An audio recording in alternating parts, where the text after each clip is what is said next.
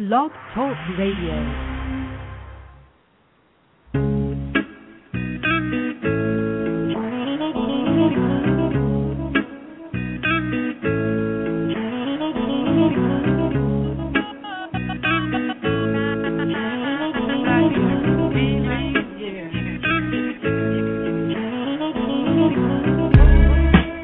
Welcome to Dream Reality New Earth Radio, reminding you that the choice is yours. I'm Dr. Dream with my co-host Ilya Nabotovsky. And now, on with the show.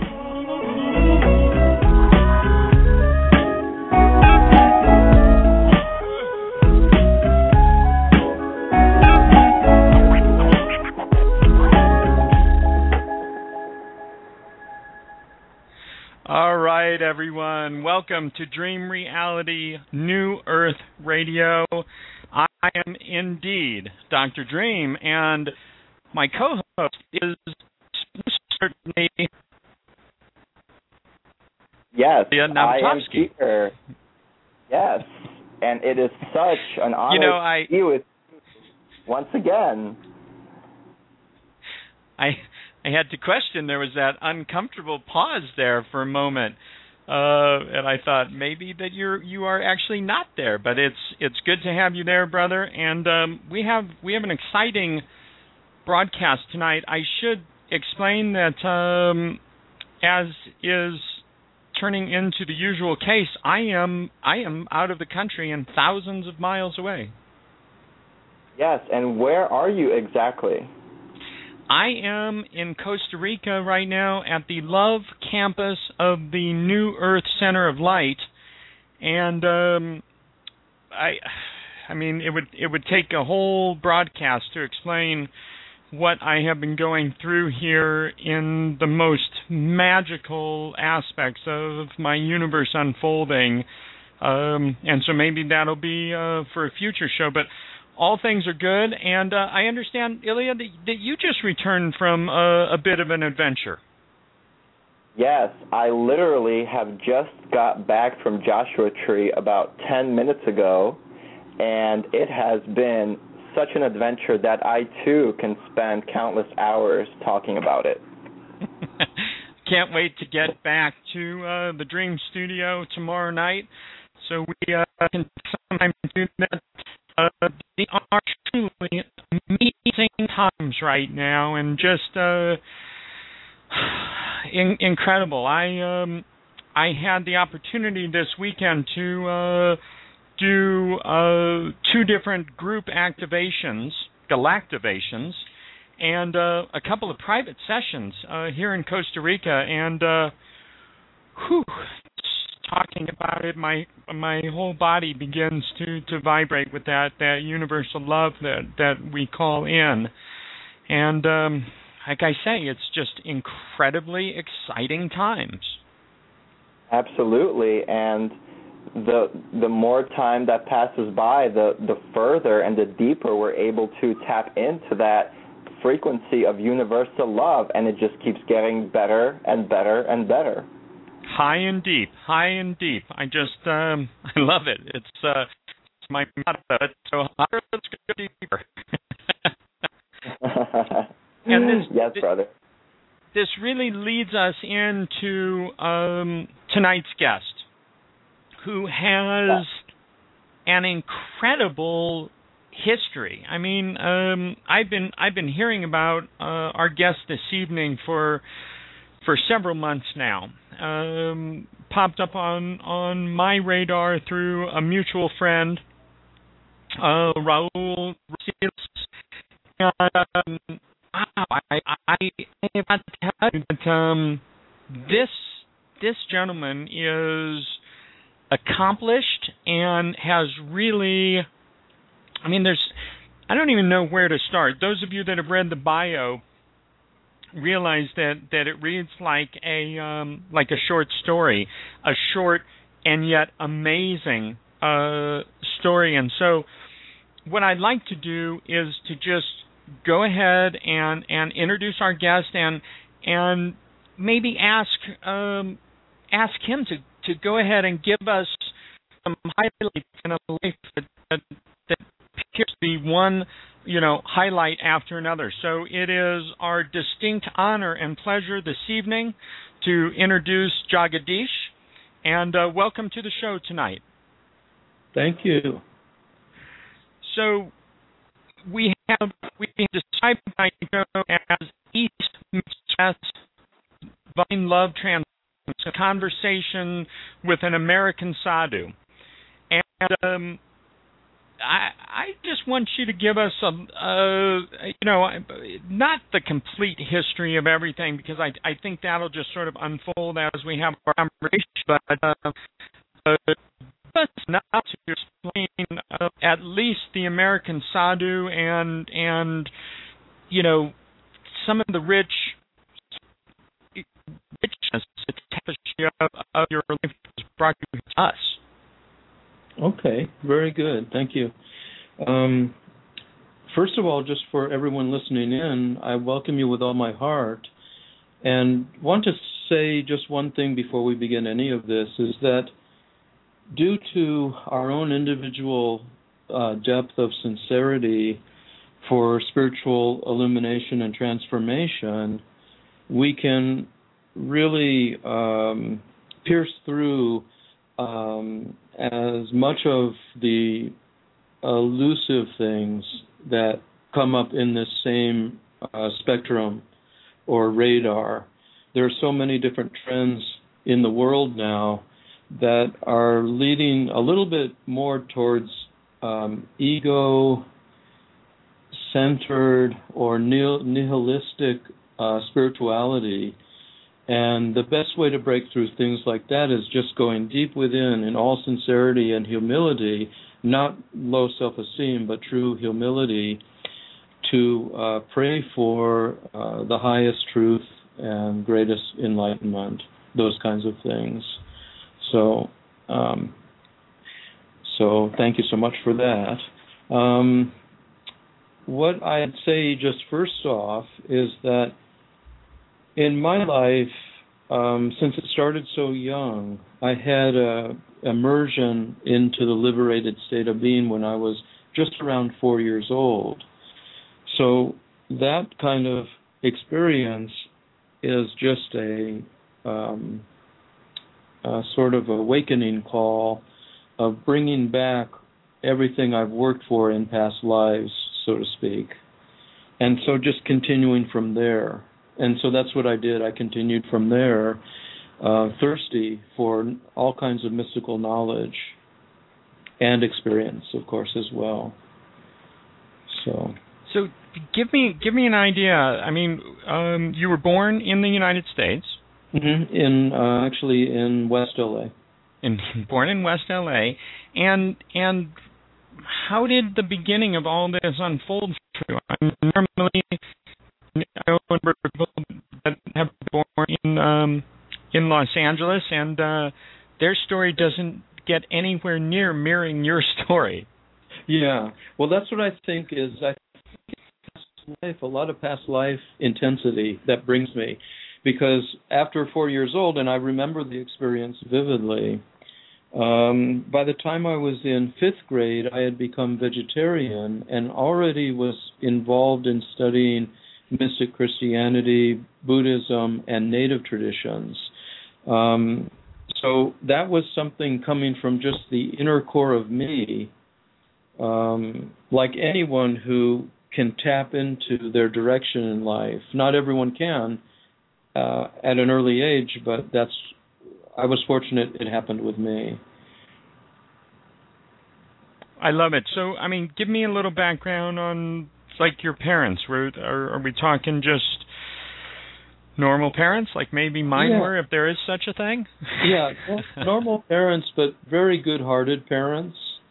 My dad was always friendly and helpful and, dedicated in his way to family and family values and things, and progressive at the same time. And my mother is someone who is so deeply spiritual inside, with such a compassionate nature that I've seen come out at different times that just, wows me, so to speak. And so, So, I mean, let me ask, were they vegetarians also? No, they were not. Well, actually, my father has been vegetarian at many different times in his life. And my mother here and there, but not specifically. Okay. Did it seem strange to them, how you were developing as a youngster? Yeah, a little bit. And I think that, of course, very soon I got very intense in my practice, where I took a vow of silence for quite a long time, and my hair was matted and down to below my back. And during this time, I attended a family function. I came down from Northern California to attend a family function, and my mother was very freaked out by all of this, as one can imagine. But what happened was, as long as I can explain to her, and in this case, I had to just write a few sentences on my chalkboard to explain what I was doing, and within a few minutes, her perplexity and fear turned into very deep understanding and appreciation. I love it. And so, you started all this. I'm just fascinated. I mean, I moved into my really opening up to what my path was about, toward the end of high school. So I'm wondering, what was it like for you at 10 o'clock? At 10 years old, you had already, really moved into a lot of realization, or at least, a way of being. What's that like at the age, going to school today? Well, for me, it was just natural. And so I had a few friends that started to imbibe this. I had a brother also that was very interested and looked up to me to some degree in this matter. And so for me, it was life that was going on inside of me. And I didn't notice or care too much of what other people were doing necessarily. If it didn't hold my interest, then it didn't concern me too much. So, but I continued my studies. I was really good at that. That was easy for me. Now, did you take it upon yourself? I mean, as I look at your history, and in high school, you began 5 to 10 hours of committed daily practice under advanced teachers. Yeah. In yoga and Tibetan Buddhism. Yeah. I mean, did you seek that out yourself, or were your parents supporting you in that, or was it just the synchronistic aspect of life happening? No, this not synchronistic, and not my parents. It was all self-directed and self-motivated. While I was still in junior high school, friends of mine that were in high school had a regular yoga class going, and I think actually I participated in starting that, but I was still in junior high. So I went and I attended these functions, and then when I got to high school, I continued with those. And eventually the teacher made me a teacher. He had me took over and taught the classes as well, and that was in high school. But during that early part of high school, late part of junior high and early part of high school, I really just did the yoga practice with pranayama and meditation just maybe 3 times a week. I didn't really understand it was a daily practice until the last year of high school. That's where I had enough units that the last half year of high school, I didn't have to attend any classes whatsoever. So I basically moved to Santa Cruz during that time. Oh, well, I hope no one gets into trouble.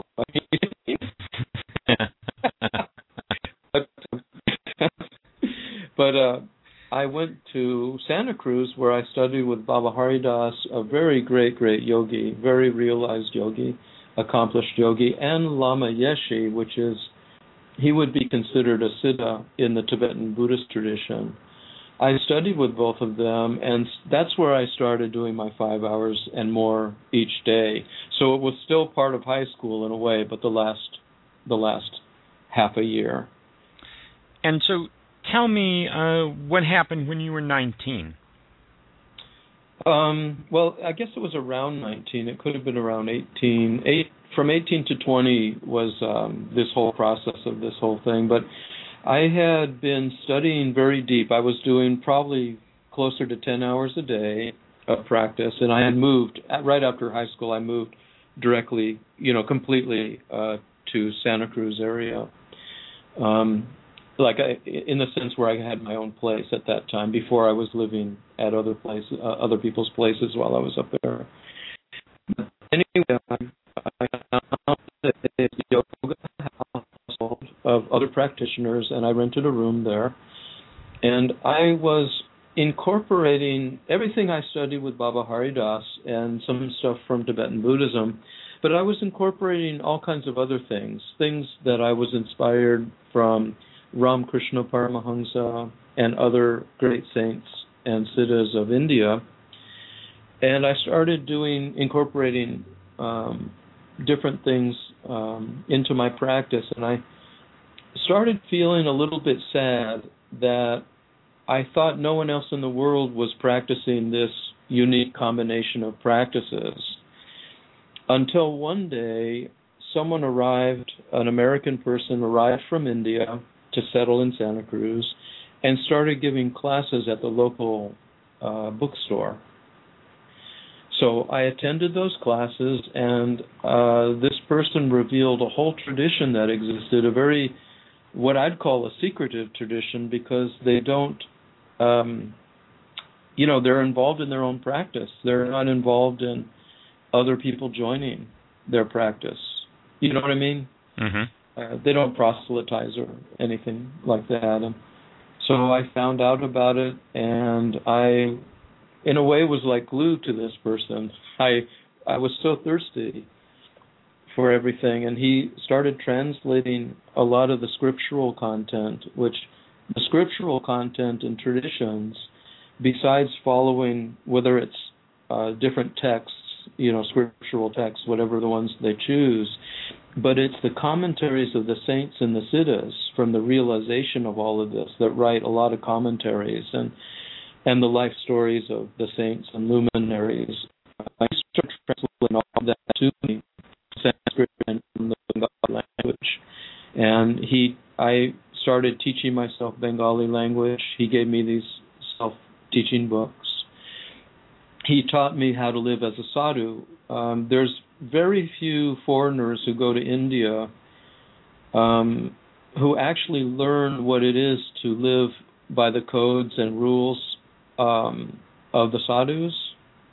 There's a lot of stuff to learn with cleanliness, with etiquette, with ways to how you survive there, including health items and all kinds of stuff. And when you are initiated in a tradition and you live as a sadhu with great holy people, who are fully perfected and accomplished saints, then you are on the inside of everything.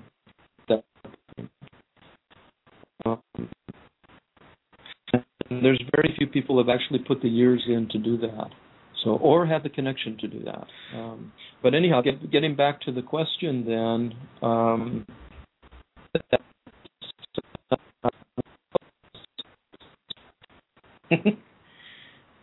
What I want to ask at this point is, give us a little bit more about what it means to be a sadhu. Oh, okay, great. Okay, we'll go right into that. Sadhu means honesty.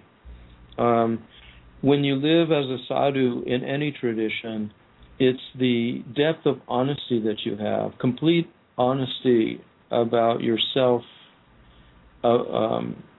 There's no psychological content that's getting in the way of you being just clean and present and honest with yourself and others. That's what it really means to be a sadhu. Other than that, it's a way of life of understanding that the world is not going to give you happiness you seek. It's going to give you temporary happiness, which is fine. The world is beautiful, especially the world of nature.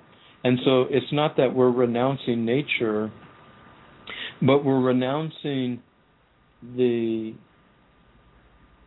negative activities and egotistical activities engaging in finding, acquiring fame and power, prestige, respect from others, those kinds of things, or wealth, meaning exceeding wealth that you don't need yourself.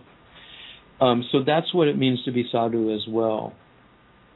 To live a holy life, and the holy life turns out to be a life that's ecologically sound as well. Now, as I was researching you, I found that you don't actually, on your sites or in any of your material, really give yourself a title. And so I had to do a little more searching, and someone else that you had done some workshops with or something like that had referred to you as an American sadhu.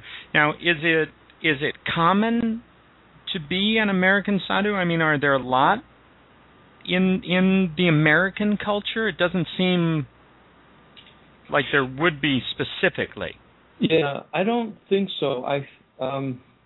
It's hard to talk about this because I want to be very open-minded about people.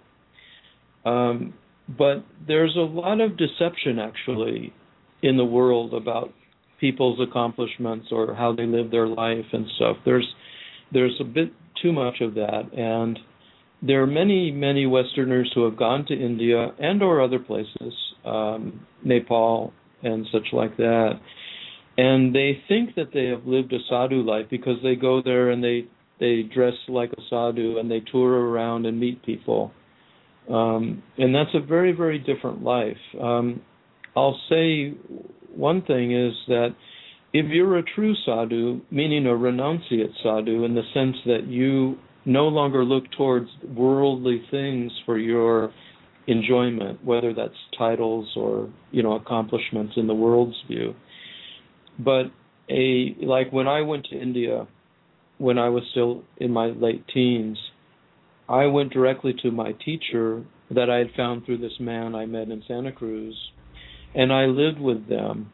And the living with siddhas and saints of my particular tradition and others is shared, is we do 18 hours a day of spiritual practices and disciplines. And most of that is meditation, actually. Some of it is a lot of group things that we do together in the form of kirtan. Are you familiar with kirtan? Yes, absolutely. Yeah. So in each day of our life, we do at least 8, maybe 10 hours of meditation.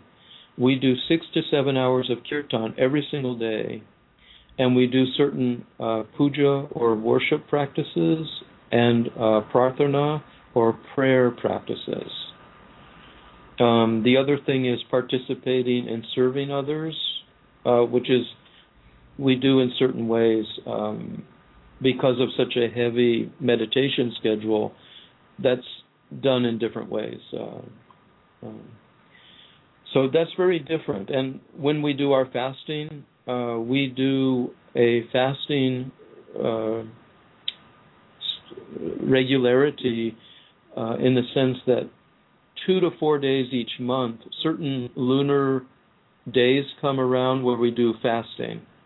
And when we observe fasting, because of my own spiritual master's attainment level, he wanted to train us to become siddhas as well. So I'm actually as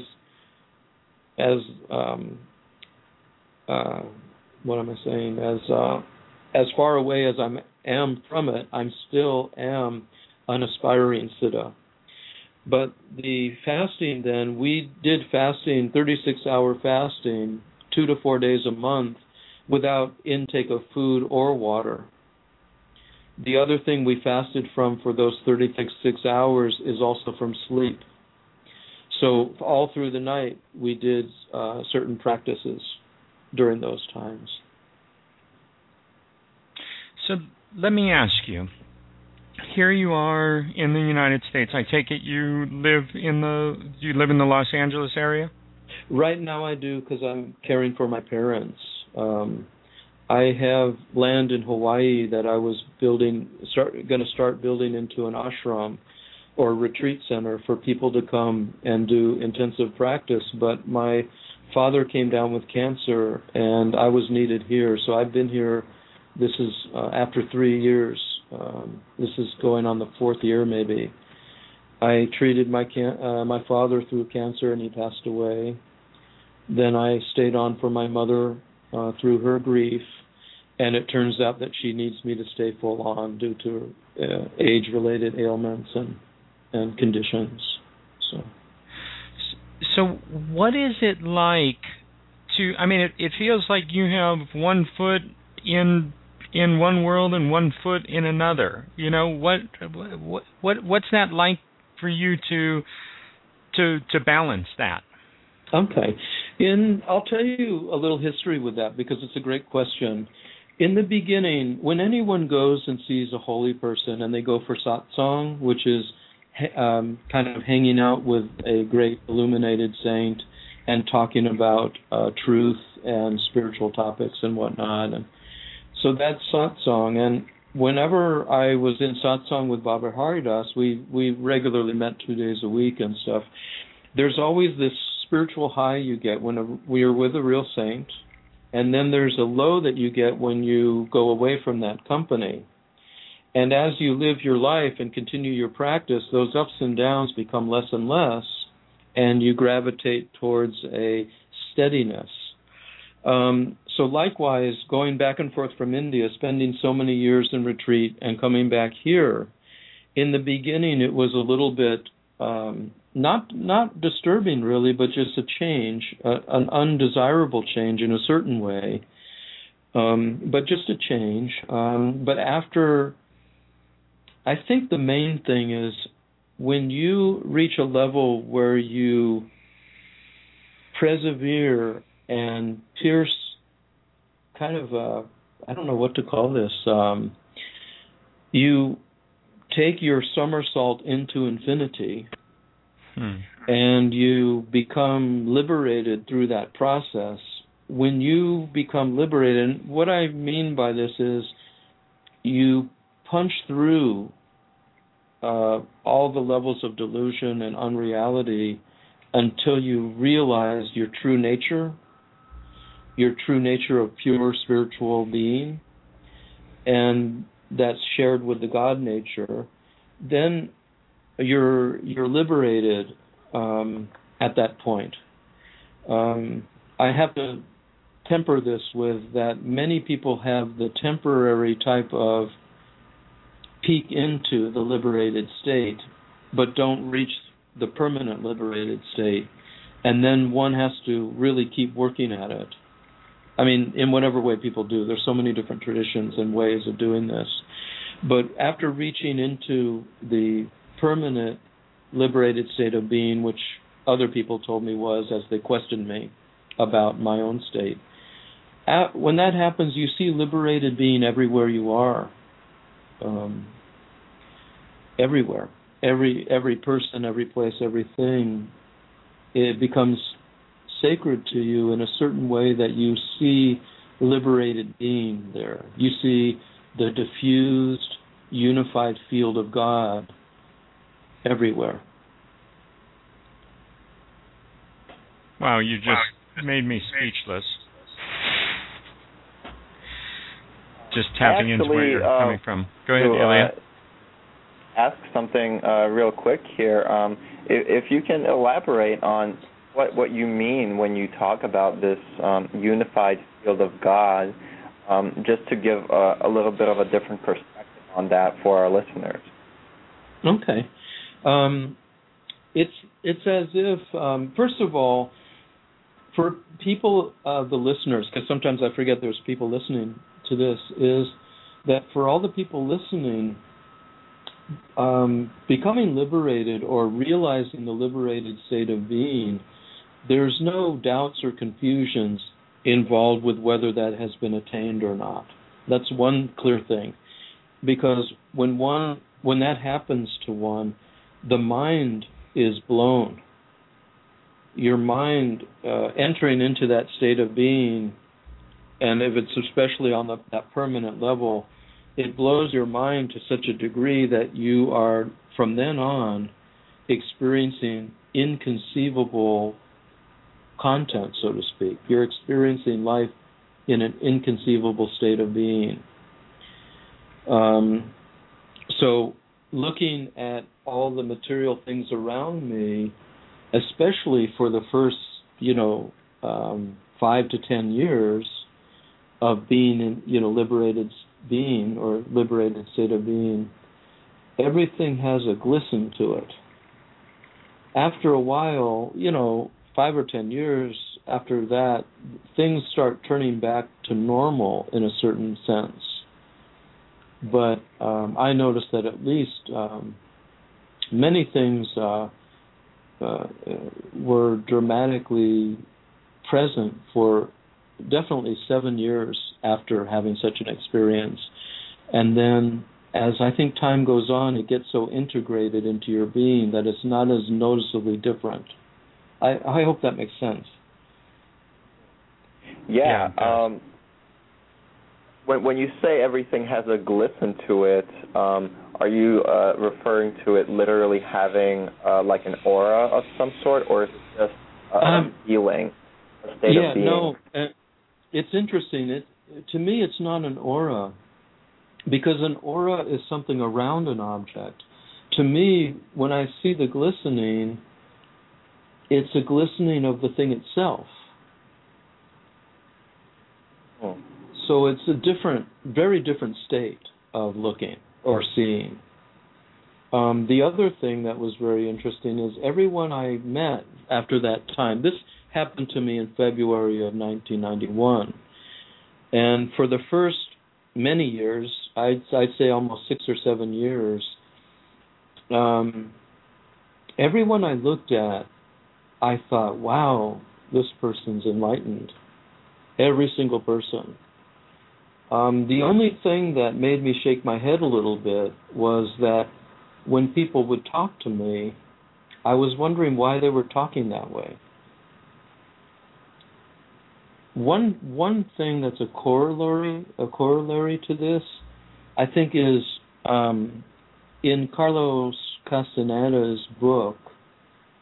There's a book Journey to Ixtlan, where they talk about attaining or something, some kind of very intense shift in their consciousness,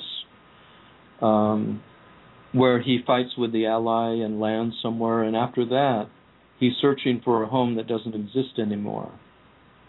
For, I think it was Don Gennaro, it was Ixtlan, and he was trying to find Ixtlan, and everyone he met on the road was telling him a different story or something like that. So it's a similarity to that in the sense that after attaining the liberated state,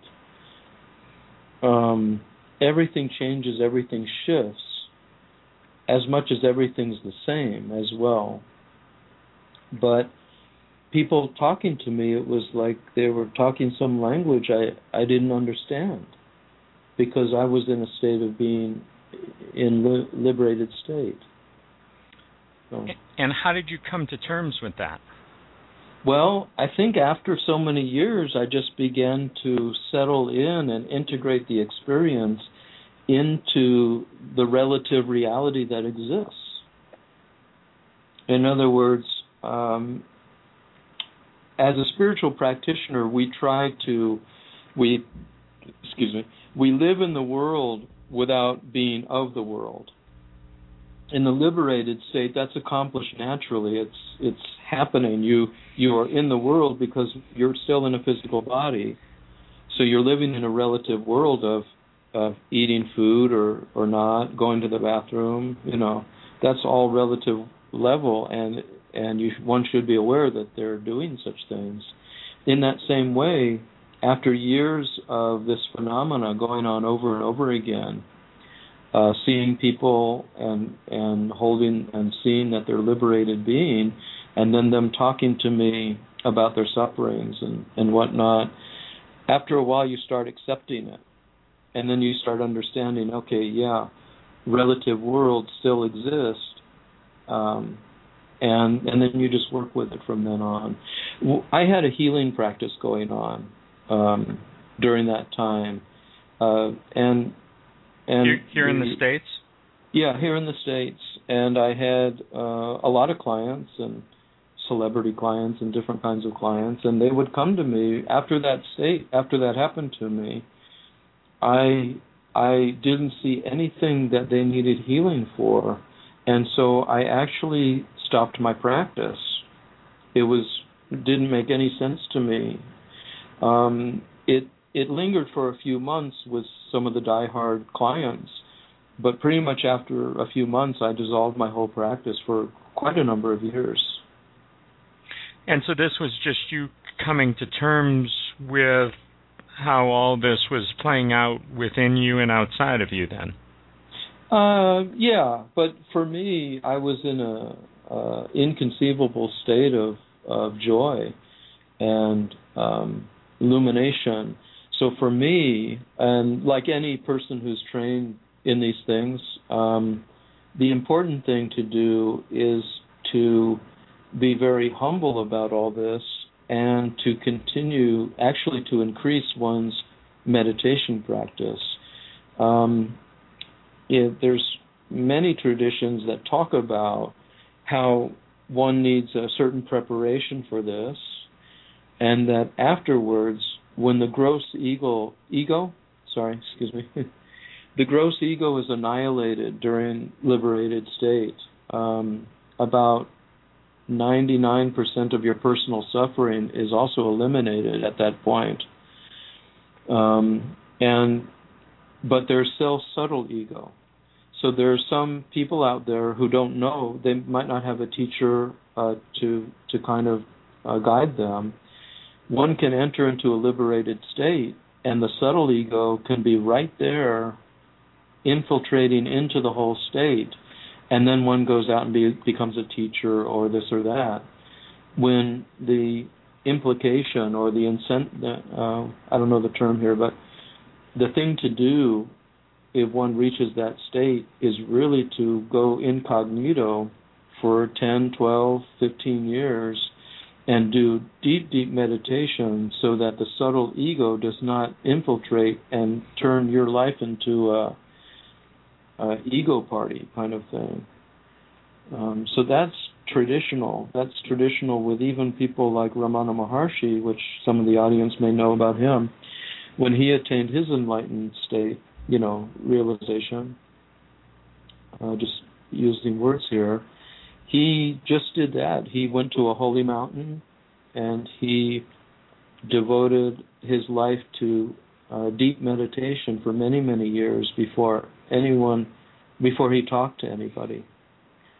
So what we're looking at for the quality of this, we're looking at a quality of a human being that becomes transfigured into a saint, or eventually a siddha, if that's what happens for the person, and being transfigured into something, a person who's no longer human except for their level of compassion and love. That kind of thing. It remains very, very human, and everything else is it's transfigured. It's transcended into something just illuminated. So you mentioned that once a person becomes liberated, and the subtle ego comes in, and you mentioned that it takes 10 to 15 years in isolation to remove that. Is there any other perspective around that? Yeah. Oh, yeah, of course there are. I'm talking about idealistically, and I don't mean you need to go into seclusion. I didn't go into seclusion myself, but I've certainly spent. This is whether I should mention this or not. It doesn't matter to me, but this is the first interview I've ever done in my life as far as exposure to the world. Even though I've had a private spiritual healing practice, I have a degree in transpersonal psychology, and with the work I do, it's so advanced. It's on such a causal level and powerful level that I converted it into sessions and whatnot. Let's see, where am I going with this? This is the first time I'm coming out into the world, so to speak, to help with people understanding that there are other traditions that haven't been introduced to the West yet, that are available for people if they're interested, that there are levels of enlightenment that go beyond what most people know. In my tradition, we reach a level of enlightenment. We reach levels beyond enlightenment that you go to intermediary realms to develop after your physical body goes. Do you understand what I mean? Yes. Yeah. But explain it a little bit. Can you repeat the original question once for me? I asked. Yes. You mentioned that when the person becomes liberated or enlightened, the subtle ego has an opportunity to come in, and you mentioned that I remember. It can take 10 to 15 years in isolation to remove that. Yeah, and I remember. Thank you. I'm sorry about that. I want to. Okay, I want to address that a little bit, so I don't lose that. It's not necessary to be in seclusion, like I said, but it is necessary to not teach. I think that's the most important thing. People who go out there and want to put a shingle up, and there's all kinds of ways to pay people money and then claim that you're a great spiritual healer, or you can do transmission or what have you. And that's not the way to, if you want to be genuinely spiritually realized, don't go out into the marketplace if you want to do that. Because the subtle ego, remember, it's not the gross ego anymore, it's the subtle ego. And some people who are sincere, really deeply sincere for the highest truth, that kind of sincerity might eventually pull them out of such ego states. But if you don't have that, if you don't rely on your own sincerity and humility, then you can actually lose yourself for several lifetimes in an expanded, subtle ego state where you think you're spiritually realized and you're helping, hundreds or thousands of people, when in fact you might be helping people as stepping stones to further truth. Or sometimes you hinder people because the teachings are all saturated with subtle ego. That's a type of discernment that is not so prevalent in the West, but it's starting to. People are starting to say, hey, wait, we want something really deeply genuine and true, So it is good. You can do it without isolation, but you really have to humble yourself and go deeply into the subtle things that will arise in you from that point. Subtle desires for fame or this or that, attention, being pat on the back and stuff.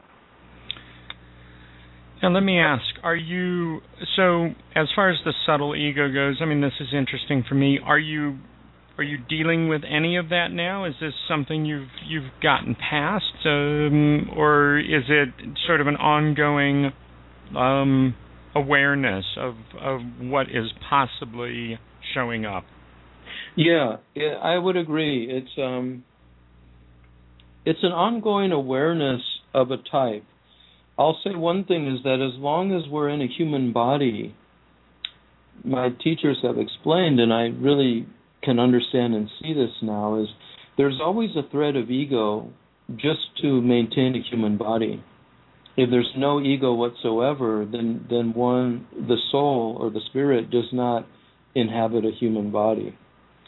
So there's always a little bit of ego going on, but it's nothing that you it's great to be aware of, and like I say, for so many years you really want to be aware of, and you want to dig out and burn up the residual content that's still there in what we can call it as subtle ego. And then after a while, it's I don't know, it's like I said, a little bit of maintenance, you might say. Mm-hmm.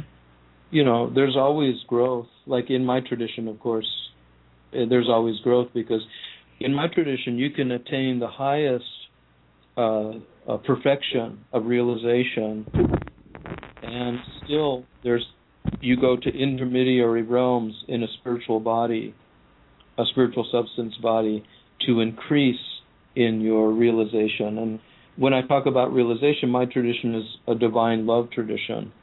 So we're not only want to realize the illuminated fullness of emptiness, but we want to realize divine love. We want to realize a divine love that comes from God, not from our own realized state. Can you expand on that? Yeah. The human, not the human being, but are you either of you familiar with Sanskrit terms? Atman? Yes. Okay, great. Yeah. So Sat Chit Ananda? I mean, just kind of, it's not been my emphasis, but those terms actually the last few days have come up for me. But we've got a number of listeners and people that will listen to this, so explain as much as you can, so anyone can follow you. Yeah, so everyone can be included. The Atman is what would be termed the spirit. Everyone is a spiritual being in a human body experiencing the world. You know, you've heard those kinds of things. So the Atman is pure spirit, and it's made of a spiritual substance, if you will, called Sat Chit Ananda, which is not really a substance, but it is, Sat means truth or existence, Chit is consciousness, and Ananda is bliss. So we are Sat Chit Ananda Atman. We are eternally existing, blissful spirit.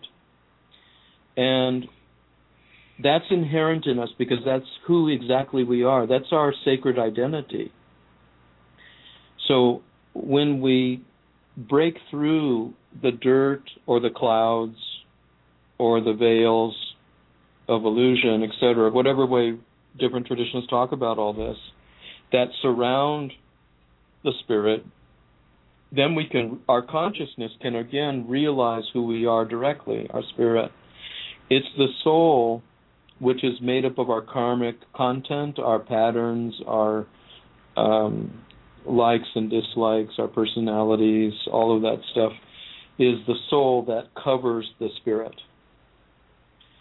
So when one becomes realized, one has cleaned off enough of that dirt or broken apart the chunks of stuff that cover that, and we either, like I say, get a glimpse into that enlightened state of being, which is our own true sacred identity, or we have knocked off, huge chunks in order to establish that sacred identity.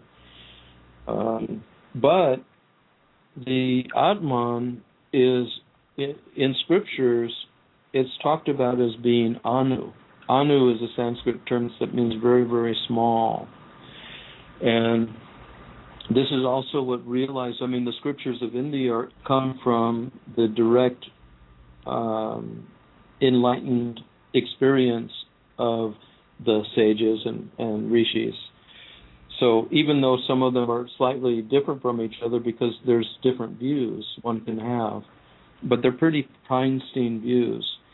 And one scripture talks about the Atman being, if you take the end of your hair, a tip of your hair, one of your hairs, and you divide it into 10,000 pieces, then you have what the size of the Atman is, our own sacred identity, which is filled with bliss and consciousness. And when we talk about God, and not all traditions talk about God, Buddhism, Jainism, and some of the other traditions, they don't talk about God. They're more they're very spiritual traditions, and they lean a little bit sometimes on the humanitarian side because there's no concern with God. But for those who reach out and attain levels of God realization or interaction with God directly, then my tradition has experienced that there's the other levels of attainment is when you come into interaction with God. And when you do that, God can give part of His own divine love, His own, his, her, it. I don't want to. But God can infuse the individual being. Let me say that one more time because it's so important, is realizing our sacred identity as Satchidananda Atman is such a powerful, beautiful, wonderful experience. It's inconceivable joy and relief of suffering. And that's just a small taste of what actually the being can go to if they want to, but that's interaction with God. So what's inherent for us is the realization of self and the realization of God in the unified aspect of God, which is also Satchidananda. It's the same substance, eternal bliss and consciousness. But in my tradition, we claim to have gone some steps further in the sense that God can infuse us with His own divine love energy, which is a whole other level of experience. And I'm only here saying that because I've actually have been starting to taste that experience. If you wanted to interview me a few years ago, like 2 years ago, maybe 3 probably, maybe 4, but I couldn't be saying what I'm saying right now because I hadn't attained this further level. It sounds weird, but nonetheless, there's this incredible reality to it. It sounds amazing. I want to back up just a little bit because the time frame is interesting to me with all of this.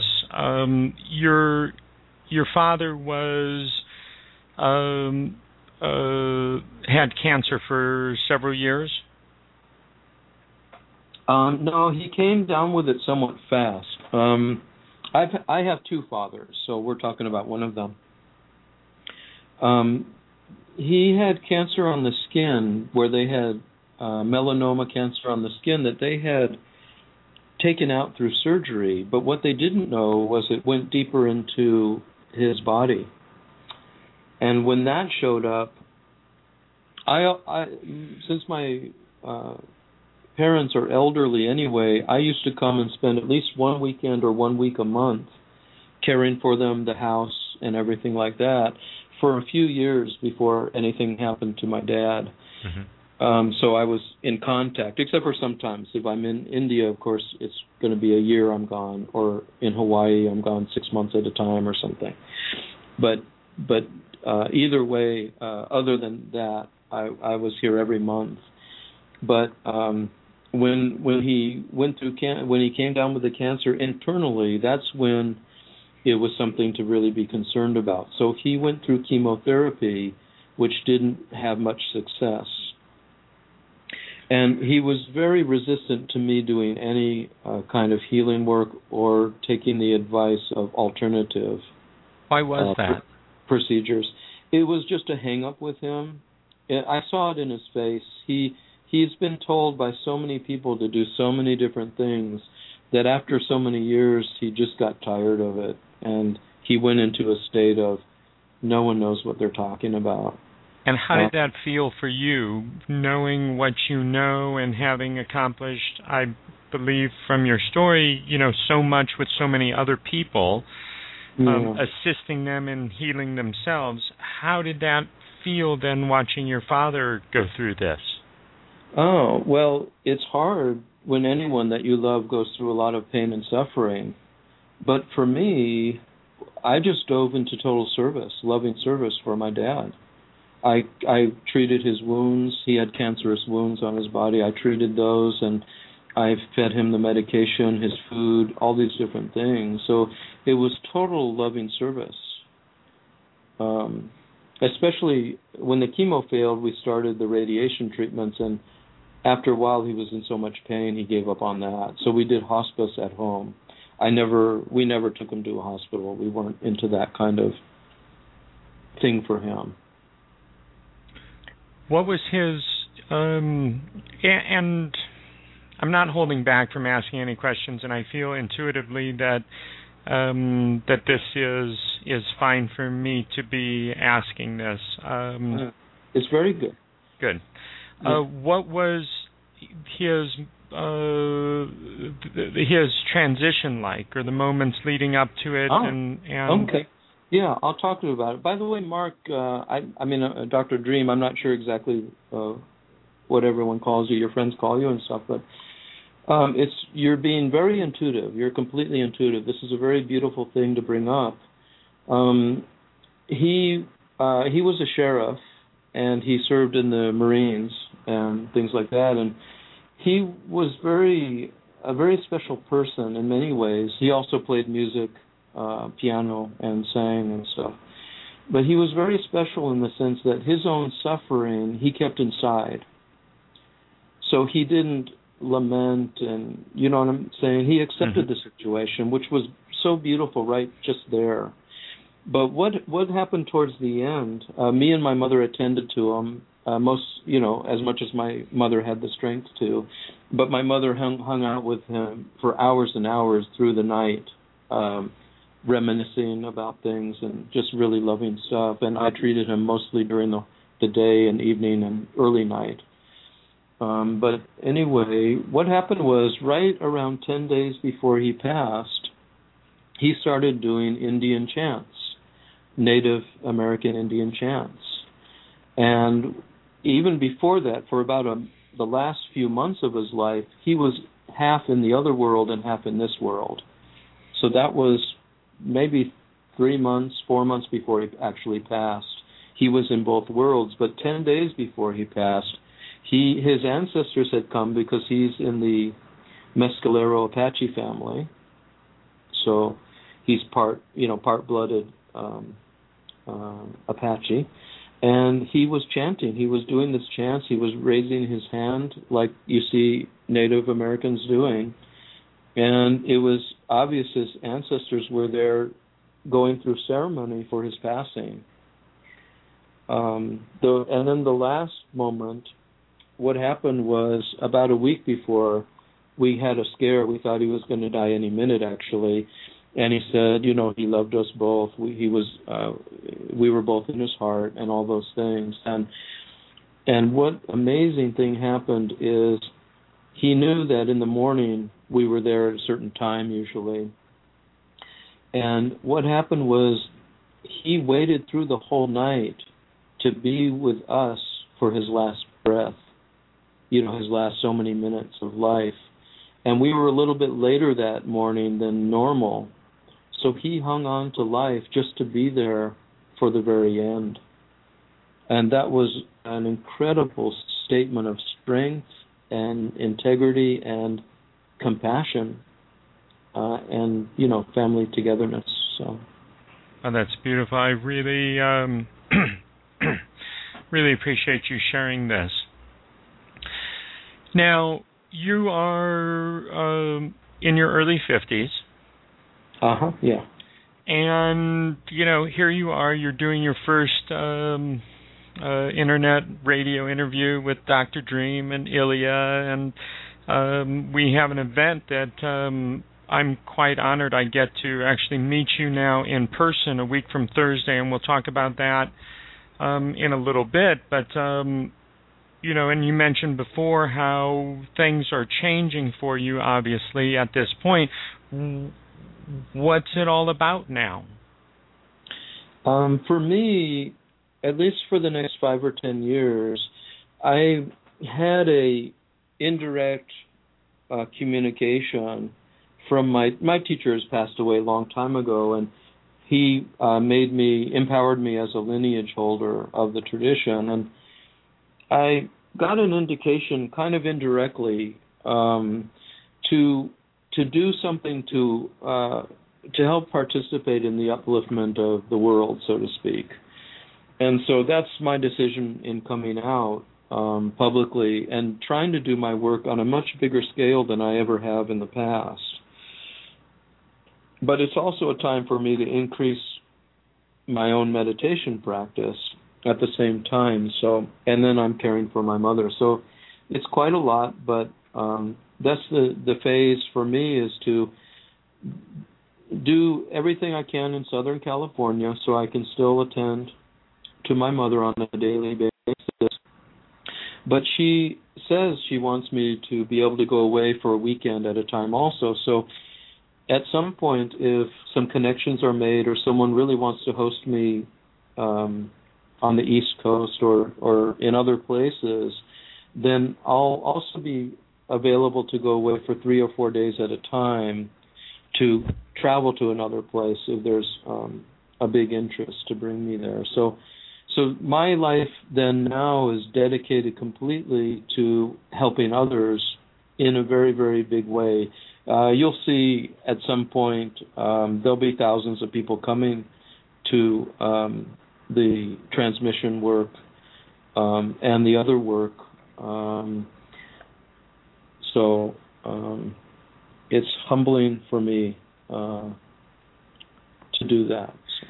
Now, you mentioned, over the course of the next 5 or 10 years, this is an interesting time right now, and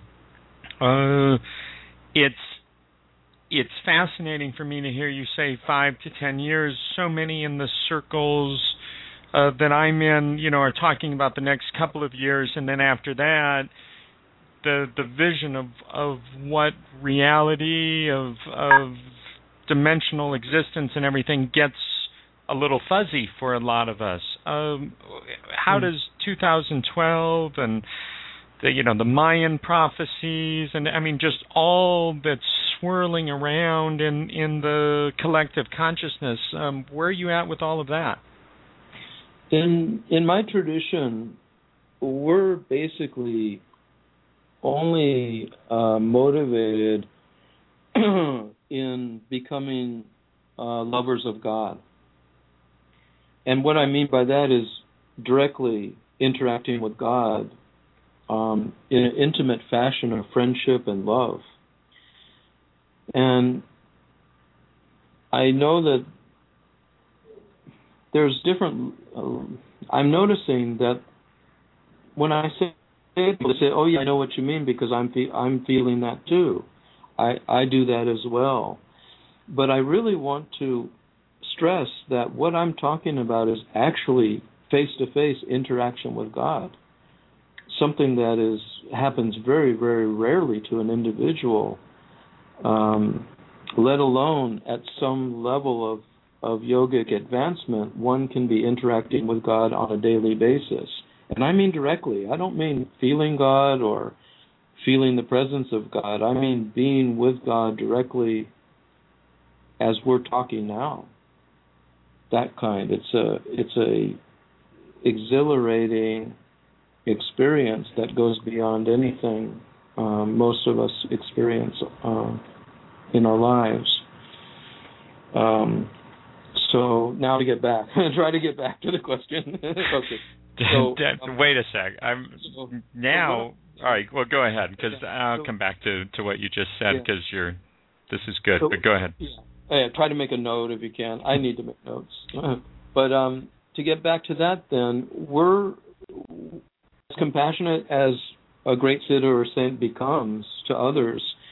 We are, in my tradition especially, is all geared towards advancing our spiritual path, so that we can transfer to that pure spiritual realm and interact with God all the time for eternity. So that's not a small thing. It's a very, very big thing. It's easy to attain enlightenment and be liberated, but it's something else to attain the original source God and go to that realm and live. And I don't mean it's nothing material. It's not a material or astral situation that I'm talking about. It's a totally transcendent realm of being. And there's a lot of ways to explain this, but I don't want to go too far. So, in other words, all these things that are going on in the world is, if it helps one become more spiritual and helps one get more focused in their life of what's true and eternal and give up the superficial things, then whatever people are saying about whatever year that comes around, I think it's fantastic. If it galvanizes people to meditate, to serve others, to help others, to become compassionate and kind, then I think there should be every year some fantastic, something. Oh, that's a beautiful perspective. I love how you just worded that. Now, I just, it's a little off tangent, but in the grand scheme of things, nothing really is off tangent. What's your take on extraterrestrials? Oh, well, the first thing that comes to my mind is they say that Tibetan Buddhism kind of came about from an extraterrestrial. So, in other words, a being who came from another realm. So, I don't know, it's scary on one hand, from what I've heard about some of the extraterrestrials. I mean, it's like human beings go to the Amazon and bulldoze all the forests down and kill all kinds of species of animals and insects and fruits and flowers. And for us not to understand that can be done to us by some other race, it could happen. I have to ask you something. When you said just now that you said it's scary, I thought, wait a sec. You, Jagadish, scared of anything? I mean, your energy is so beautiful and loving and balanced that it just seemed in direct contrast to anything I thought of you, that anything would really scare you. Yeah. No, all kinds of things scare me, because if you look at how much suffering goes on, it's horrible that a forest can be ripped up or wiped out. That's what I meant, wiped out.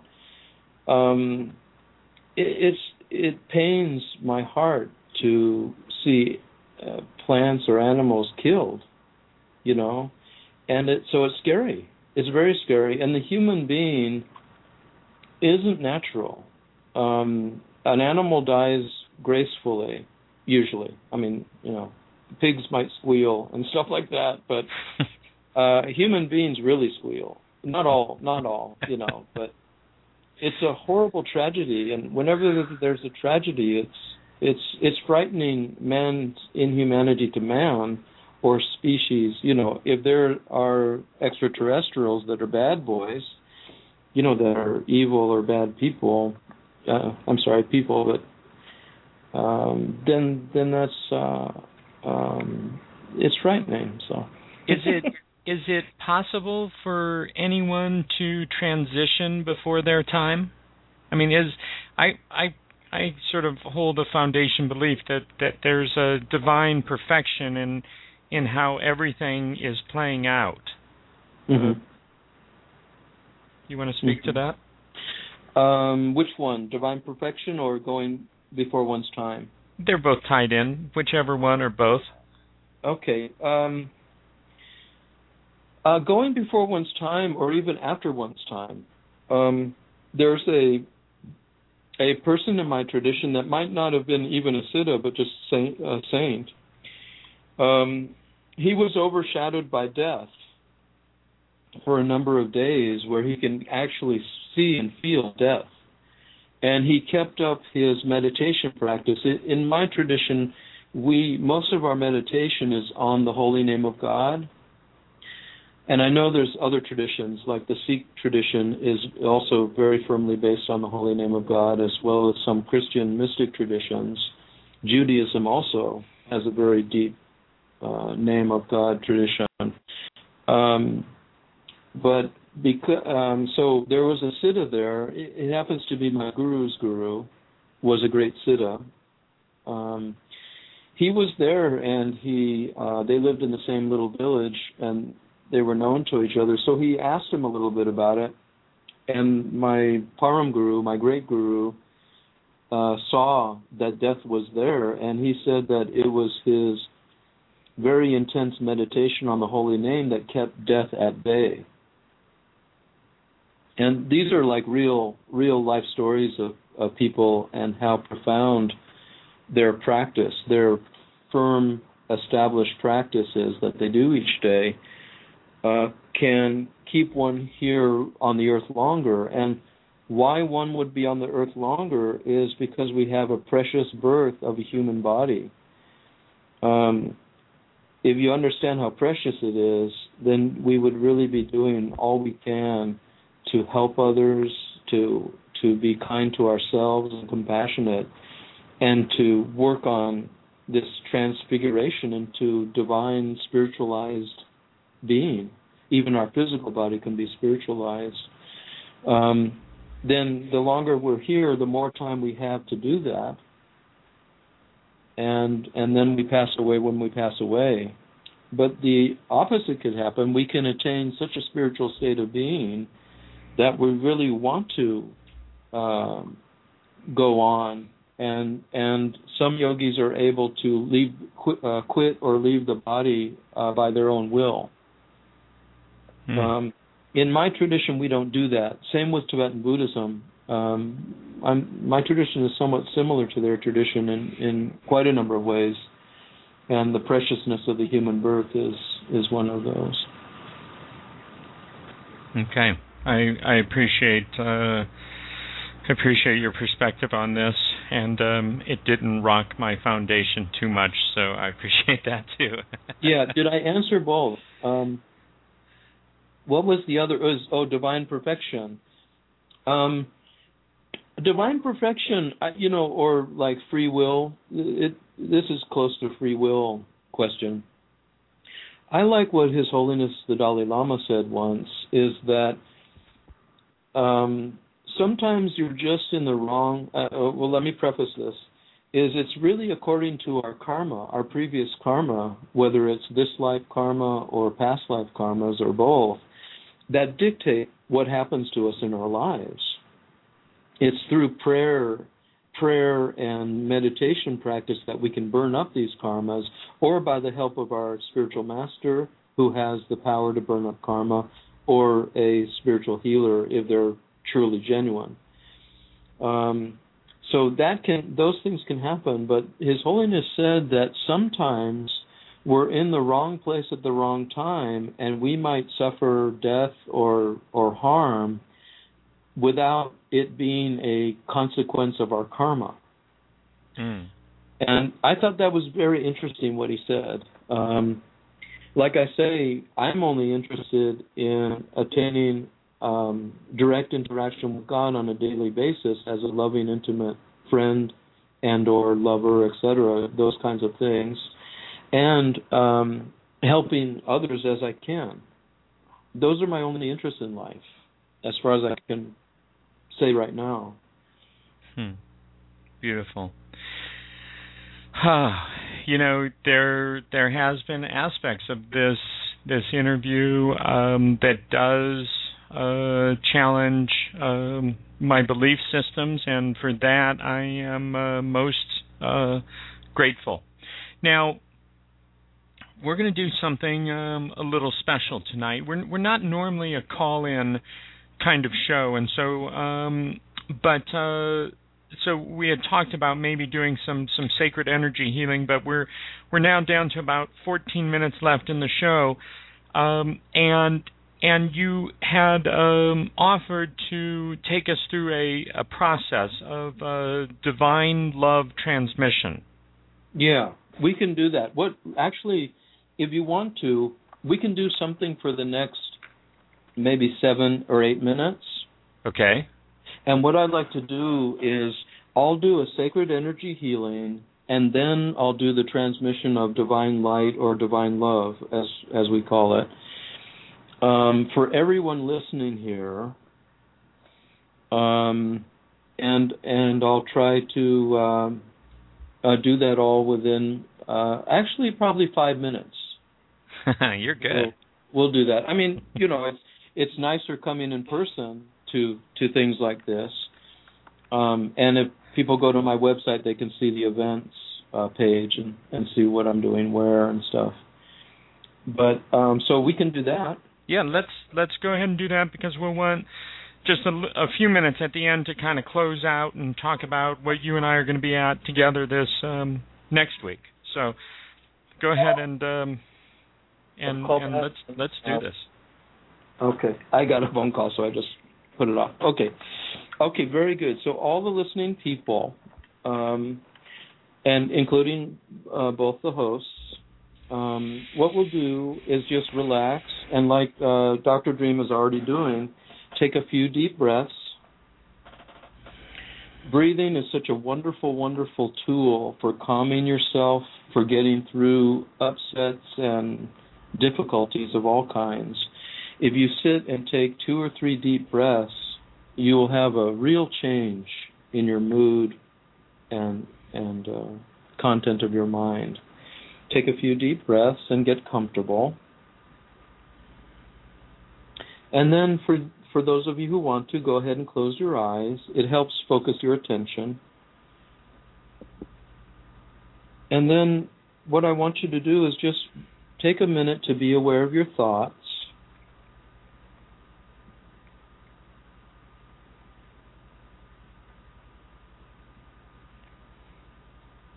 And then take a minute to be aware of your feelings and emotions, or any emotions that have come up the last few days.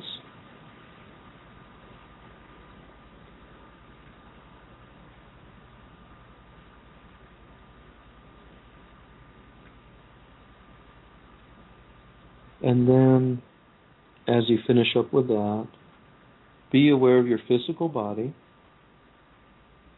Scan your physical body, just noticing where there's any discomfort or any issues you might have.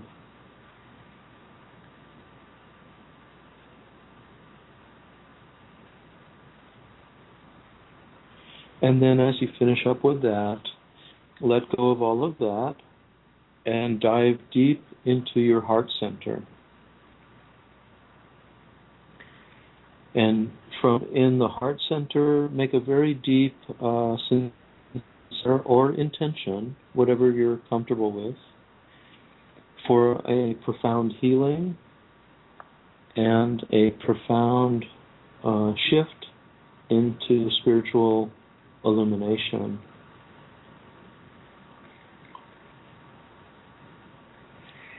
And so right now, I'm going to do sacred energy healing on everyone I can access, so that the divine love transmission, divine light transmission, can go deeper for you, and also see whatever healing effects you'll have also.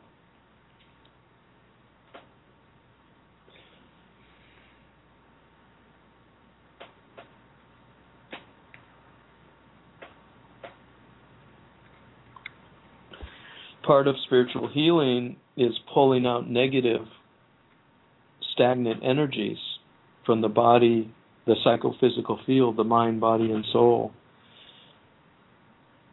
And then bringing in pure, sacred, spiritual energy into those places.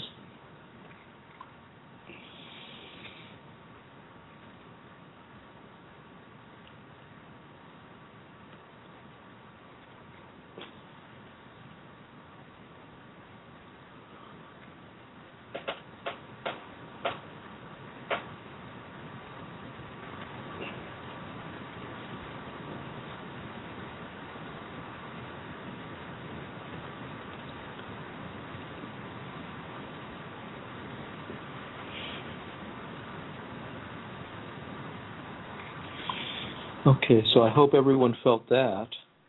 And now we'll go into the divine light or divine love transmission.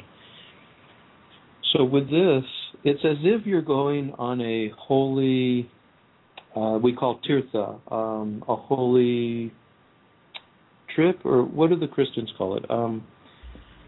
Pilgrimage? A pilgrimage, exactly. Thank you so much. So with that in mind, that you're taking this pilgrimage, that you're suffering through whatever it is to get to this radio station, to tune into Dr. Dream's radio program. Whatever you took in the last few days to get here, and you've arrived here. We just had some sacred energy healing, and now you're here because you want to get closer to whatever you want to call it, God, Buddha nature, our own high self, divine illumination, spiritual illumination. And even if we have attained the greatest things, there's so much uniqueness in the world, we can always attain more, especially from what I hope is a very genuine source. So with that in mind, and the deep prayer in the heart, then I will start right now with this transmission. I still need to do some sacred energy healing, so let me finish this.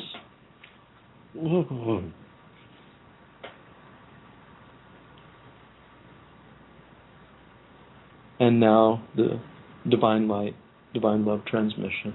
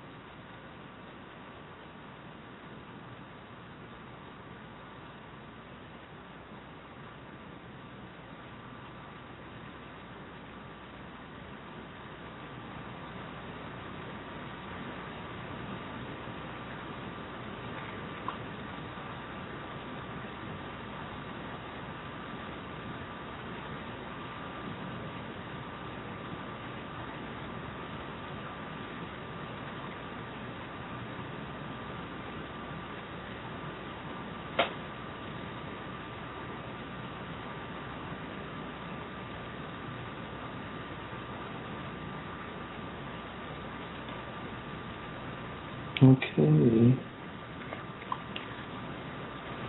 And we can come on back. And what's really nice about the work is that, I don't know, there's a few people who might be able to share a little bit if they experience something. It really helps to hear some of the experiences that people have had. Whew.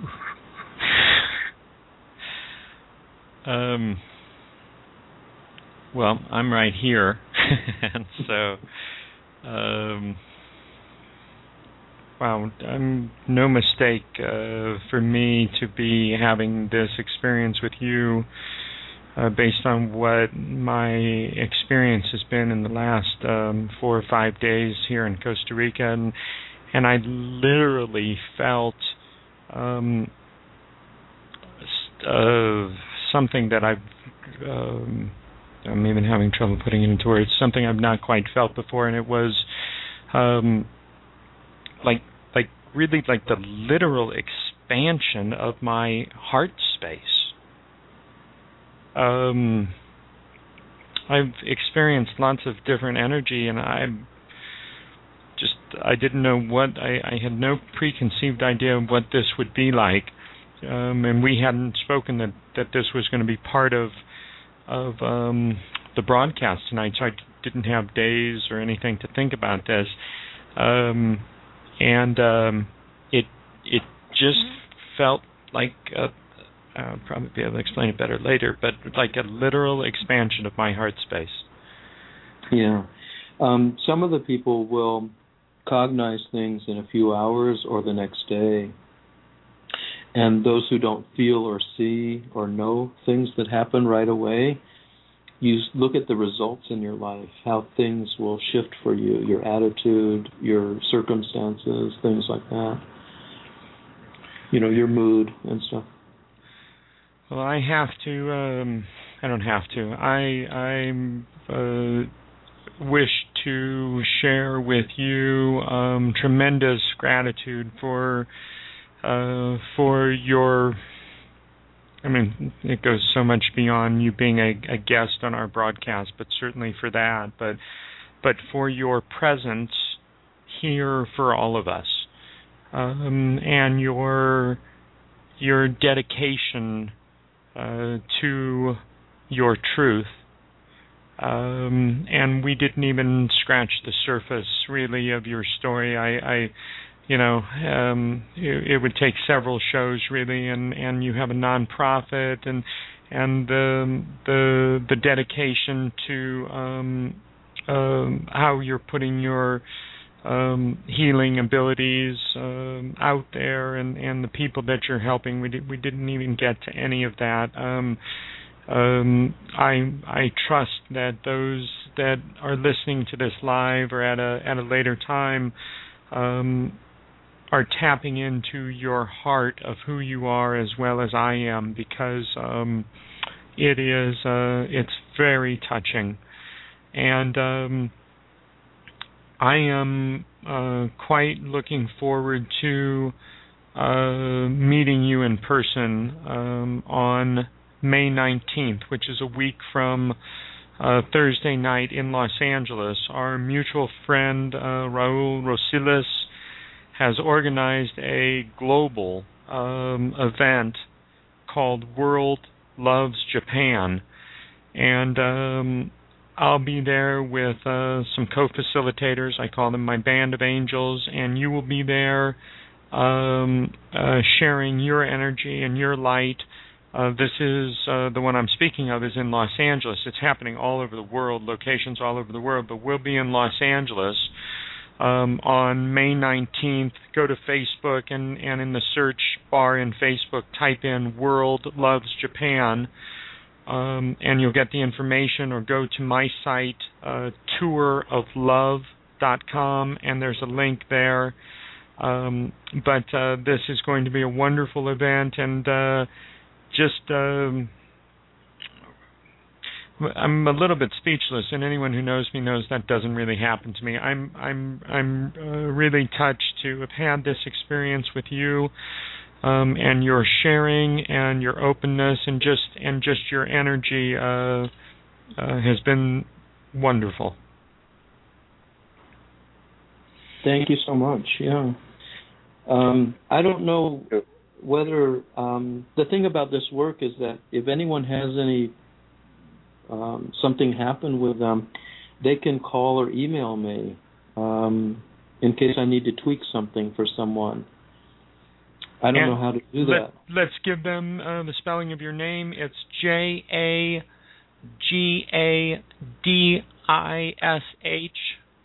and that is .org.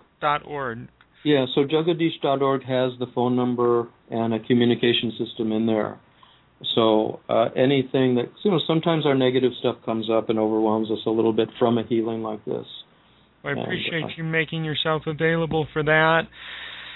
I'll be headed back to Los Angeles tomorrow night. I get in. I'll be in Sedona this next weekend, and then the next event is World Loves Japan. So let's anyone in Southern California, I'd love to have you come out and support this effort and share energy and focused intention. We know that that is what changes everything.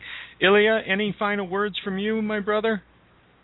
Yes, I want to thank you, Jagadish, so much. And I, too, felt an amazing heart opening, and a lot of clearing has been felt in addition to that. And I felt I was able to connect more with who I really am, and really connect more with the authenticity of my true nature. And so I thank you for that, and looking very forward to speaking with you soon. Thank you so much. Great, thank you. All right, that pretty much ends it for us here on Dream Reality New Earth Radio. Thank you so much, and I have quite a bit more to speak with you about, and I will be contacting you probably before we meet in person on the 19th. Thank you so much, and just tremendous love and gratitude. And good night, everyone. Good night. Good night.